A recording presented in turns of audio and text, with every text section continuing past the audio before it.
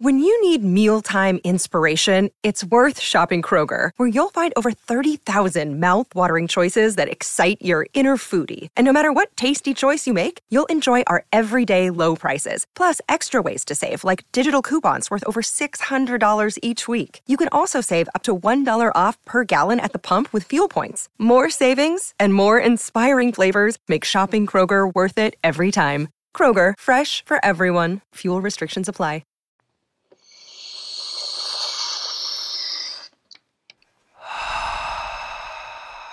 Hi. Theory.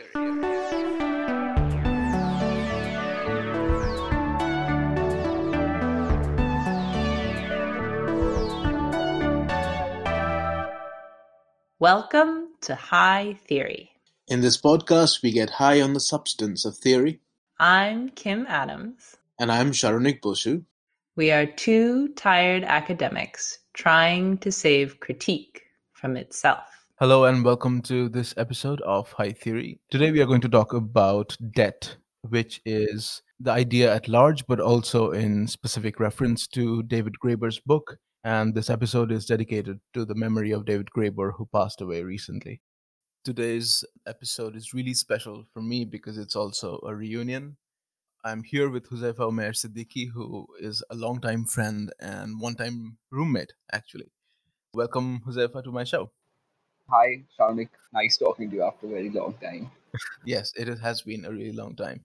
I'm just going to ask you to introduce yourself. So if you can introduce your work a little bit.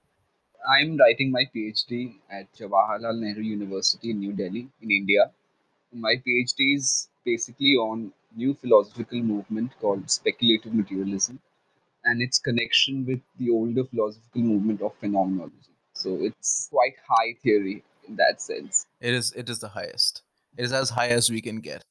I don't know if we have ventured into philosophy proper on this show because both Kim and I think are a little bit scared. So am I. But we will. We definitely will. Okay, let's just jump right to it because we on this show we pride ourselves on being brief. And I'm also a little groggy, so this will wake me up. Question number 1, what the heck is debt? David Graeber's book, it's like a huge book, it's 400 pages. But right at the very end, he has this amazing definition of debt. And he says debt is a perversion of a promise.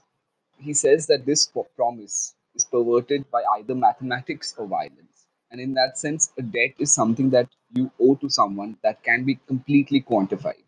He's describing debt in a more capacious way, outside of the way we conventionally understand debt. And I guess that's one of the reasons for that is financial debt has overwhelmed the conversation about debt, and we have sort of in public conversations forgotten about other kinds of debt. Is that right? The entire book is apparently about the history of 5,000 years of debt. And what's interesting is that David Graeber, of the people who are doing theory, I mean, he passed away recently, but the people who were doing theory of the last 20 years, he's one of the most interesting because he does not take as dog other high theoreticians of the 20th century. And in fact, a lot of the times you might even see that his work is pointedly against people like Deleuze, Foucault, and Derrida, who are Mhm. the big three. So that makes his work extremely interesting. And also because for him, these people, their horizon is very limited by this kind of exchange paradigm. They're not able Right. to think outside this exchange paradigm in which debt is placed. And therefore, he wants us to be able to think outside the exchange paradigm of something that he calls baseline communism. So one of the best examples he gives is that if you're sitting at a table and having dinner with someone and you tell someone to pass the salt and they pass you the salt, you don't hold it as something that is kind of something that exists in an exchange relation. That you, if someone has passed you the salt, then you have to do something for them at the same time or sometime later. And that is what makes his work very different from other people writing at the same moment. Right. Yeah, this kind of reminds me of I'm guessing most of our listeners have seen this show, The Office, at some point, and there's this one episode where Dwight Schrute, the character, Yeah. he does favors for people, and then there's another character, Andy, who keeps doing favors back, and so his master plan about people owing him is completely foiled. My other sort of more philosophically appropriate question would be how do you see Graeber's idea or Graeber's intervention into the idea of debt vis-a-vis, like the Derridean idea of gift, let's say. So basically, this is not very much included in the book Debt, but he talks about the gift in the other book that he has written, one of his first books, which is Towards an Anthropological Theory of Value. Now, there he says that for Derrida, what he gets caught up in Derrida is that he says the gift is something that is not possible within the logic of exchange, but it's also something that is extremely necessary. We have to be giving gifts, we have to have an impossible gift. And Greyberg faults him on that, and he says that okay, suppose you are not, that why should we even maintain this paradigm of exchange at all? Why are we not able to think outside this paradigm? And I think that's his criticism of Derrida in this sense can be extended to all the other high theoreticians as well. That in a sense, we are not able to even think outside this theory of this paradigm of exchange. And debt is the last barrier that we're not able to cross. That's really interesting, but I guess for the purposes of the time that we are living in right now, and especially the American economy right now, so I'm going to ask you specifically, what does David Graeber say specifically about debt as a function of, like, widespread financialization, let's say. What I found most interesting is about that how Graeber classifies his perspective on human history. So for him, there are two specific, very different phases in history. One in which there's a widespread kind of credit systems, and the second in which there's actually some kind of situation of credit into a certain substance, which is either gold or silver. So he calls it either the credit system or the bullion system. And Right. right now, and he has actually made a kind of historical schema. So for him, apparently from 3000 BC to 600 BC, there's a domination of credit systems. From 600 Mm. BC to 600 AD, there's a domination of gold and actual coinage. Again, then the Middle Ages, there's a reversion to virtual credit systems. And after that, Right. there begins the capitalist age, which is again based on gold. And then with 1971, when Reagan, got rid of the gold standard, that's when Mm. Graeber says that we are entering some kind of new situation in which we are again back to the virtual relations that are credit, but without the same kind of systems that were then the Middle Ages.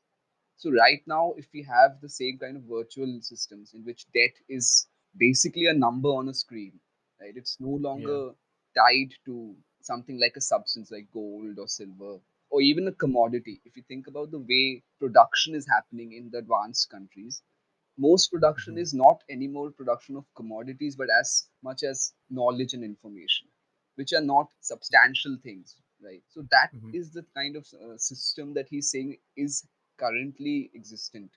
And how do we get out of this? I don't know.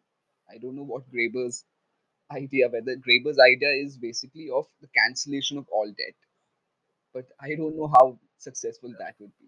Yeah, I mean, that has been in conversation in the debates, both official and unofficial, leading up to the elections this year, and this year is 2020. I am going to move on with as much smoothness as I can muster. The next question, which is, how do we use debt? And I understand, like, the weirdness of that question, but I'm just going to ask you to take on that question by yourself.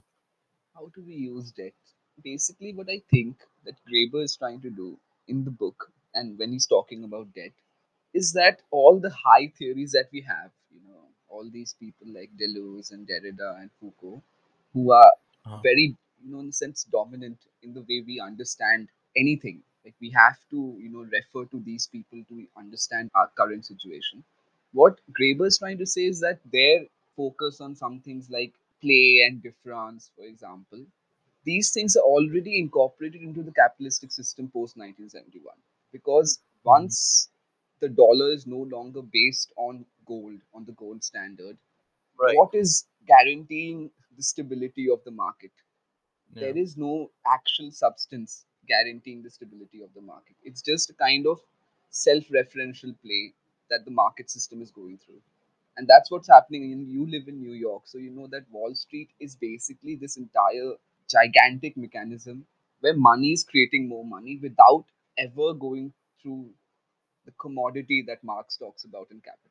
Yeah. Yeah. And so what Graeber finds is that these theories, these high theories, whatever you might call them, that they are, in a sense, very closely related to the way our financial systems are operating now. And what Graeber wants to do is to be able to critique these financial systems without using these theories, because these theories will always replicate the way these systems work. So that's a very strange, bind finds himself.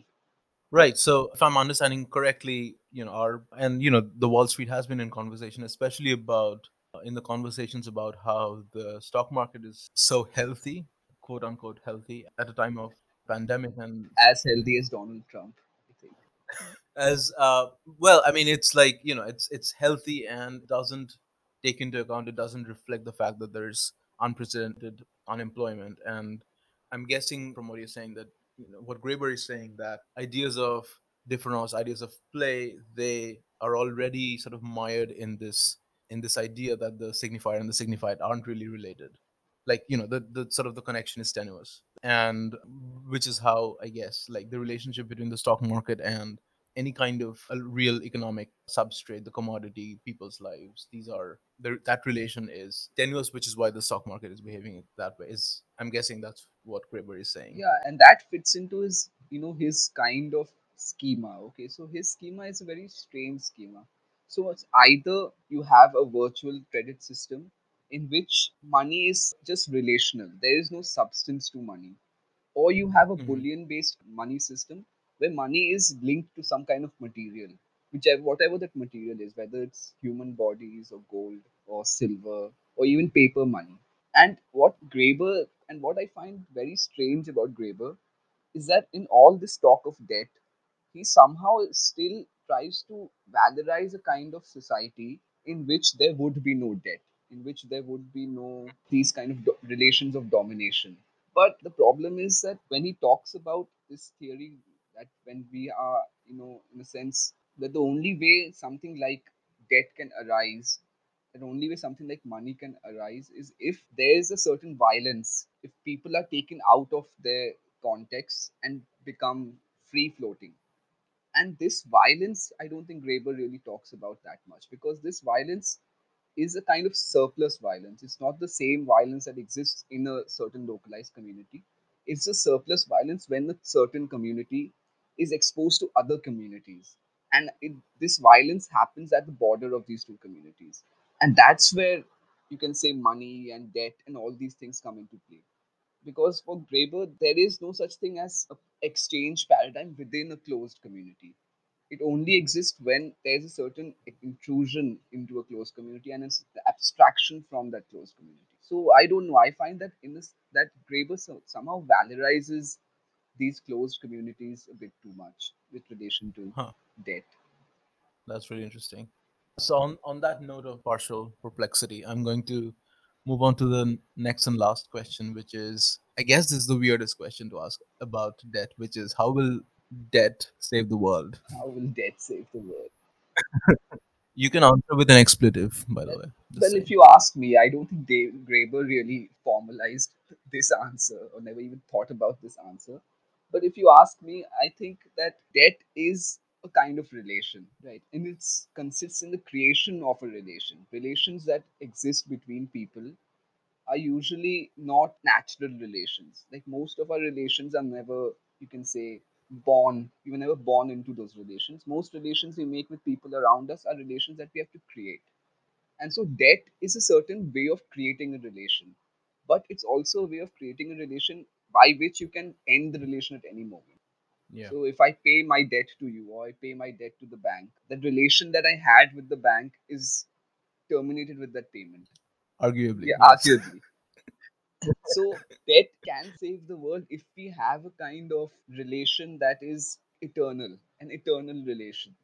But that, I don't know Hmm. what kind of relation that would be. Because what Graeber says in one part of the book is that when capitalism takes itself to be eternal, it collapses. Because if capitalism Mm. is eternal, there is no need for me to pay my debt to it right now, to the bank or to the mortgage people. I don't have to pay it. I can pay it in 100 years. So the Right. moment it's these institutions are going to people think these institutions are going to be around forever, they become chaotic.